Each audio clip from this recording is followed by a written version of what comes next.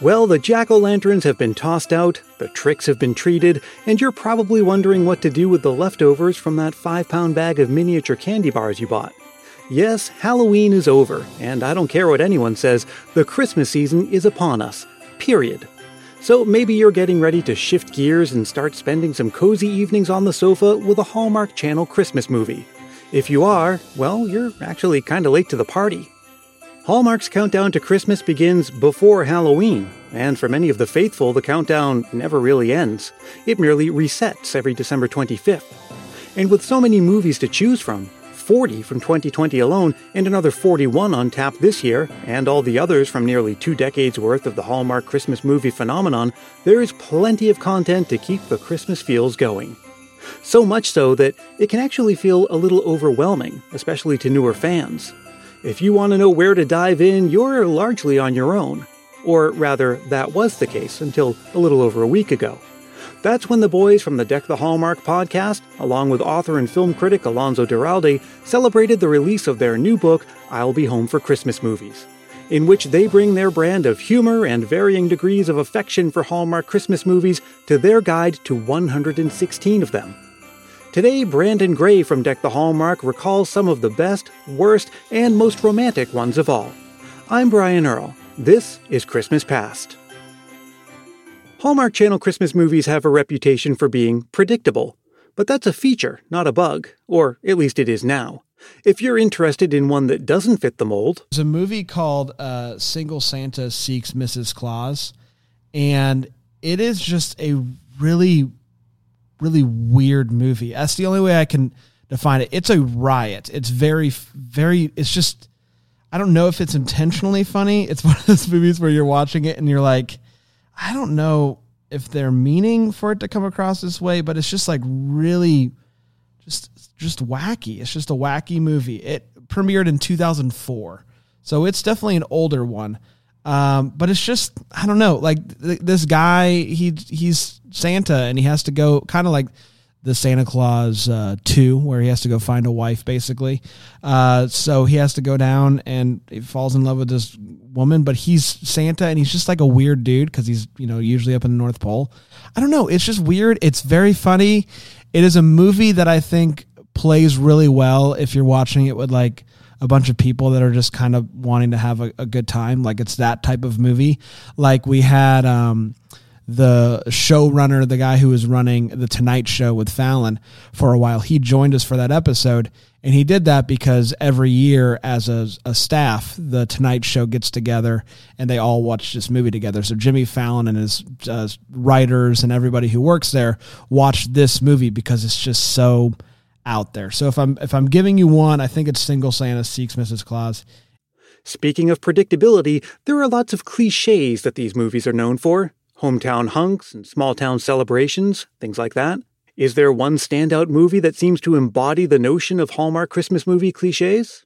Yeah, I think if you're going with just a cliche Hallmark Christmas movie, I would go with Crowned for Christmas, which is a Danica McKellar movie. So that's a cliche in and of itself, the fact that Winnie Cooper's in a Hallmark movie. It's also a royal movie, which is a huge cliche. And, it just hits all of the beats that you kind of have come to expect from a Hallmark Christmas movie. It is about as just cookie cutter Hallmark as you can think of. And it also happens to be a lot of people's favorite Hallmark Christmas movie for that reason. And so if you are just wanting an absolute classic Hallmark Christmas movie, look no further than A Crowned for Christmas. Of course, another thing these movies are known for, arguably the main thing, is romance. At the heart of every movie is two characters overcoming 90 minutes worth of obstacles to getting together and finding love. So, on-screen chemistry is vital. What's Brand's pick for the best on-screen chemistry in a Hallmark Channel Christmas movie? The Christmas Club, which is from 2019. And it was a movie that I didn't really give much thought to when it was announced. It was going to come out like Thanksgiving week, but like after all of the good movies had already come out, and it was with Cameron Matheson and Elizabeth Mitchell, and I was like, whatever, this is going to be fine. But I was watching it, I was just falling in love with both of them. it was just a total surprise to me. And so I found the movie to be really charming, the two of them to just knock it out of the park together. And I don't know, I absolutely loved it. Some Hallmark Christmas movies venture into the realm of fantasy, a snow globe that grants wishes, a magical pair of Christmas time travel shoes.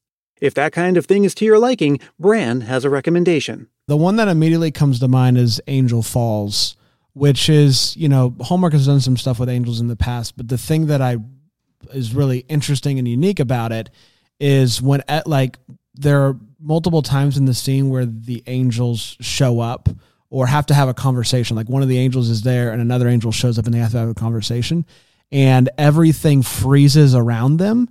And the angels are able to kind of move around and have conversations with everything being frozen in time. And it is a really unique, cool, I think, device to use that the first time I saw it, I was very surprised that Hallmark did it, because Hallmark likes to do, magic without overly doing the magic. And so it's implied magic, where this is clearly angels that is frozen time. So I think it's a really cool device to use, and it's, also the first one's a pretty fun movie. So I'm going to go with Angel Falls. Now again, most people, fans and detractors alike, would agree that Hallmark Christmas movies are cheesy, predictable, and often forgettable. And that's actually part of what keeps fans coming back for more.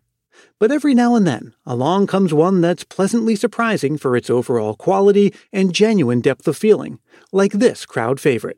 There's a movie called Two Turtle Doves that I think is genuinely very good and deals with loss and grief, but also at the same time is hopeful and is well written and well acted.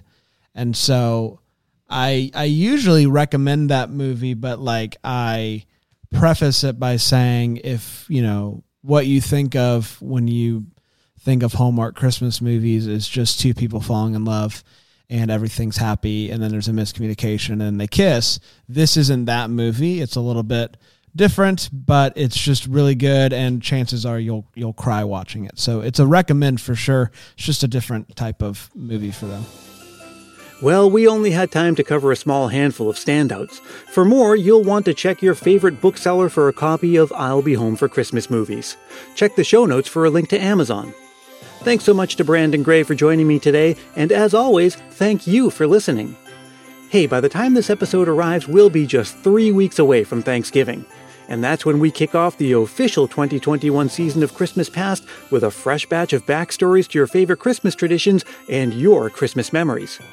Be on the lookout for a few more bonus episodes like this one between now and then, and lots more fun and surprises as we count down to the big day itself. There's still time to send a Christmas memory to appear in an episode this season. All you have to do is record yourself speaking into your phone's voice memo app and then send it over to christmaspastpodcast@gmail.com. Keep it reasonably short, clean, and family-friendly, and be sure to say your name and where you're from. Christmas Past is produced in wonderful Willow Glen, California by yours truly, Brian Earl. Let's stay connected all throughout the season and beyond. You can find me on Facebook, Twitter, and Instagram, and please do join the private Christmas Past Facebook group if you haven't yet. And if you're really feeling the Christmas spirit, why not help more people discover this show? It's as easy as telling a friend about it or leaving a review on Apple Podcasts.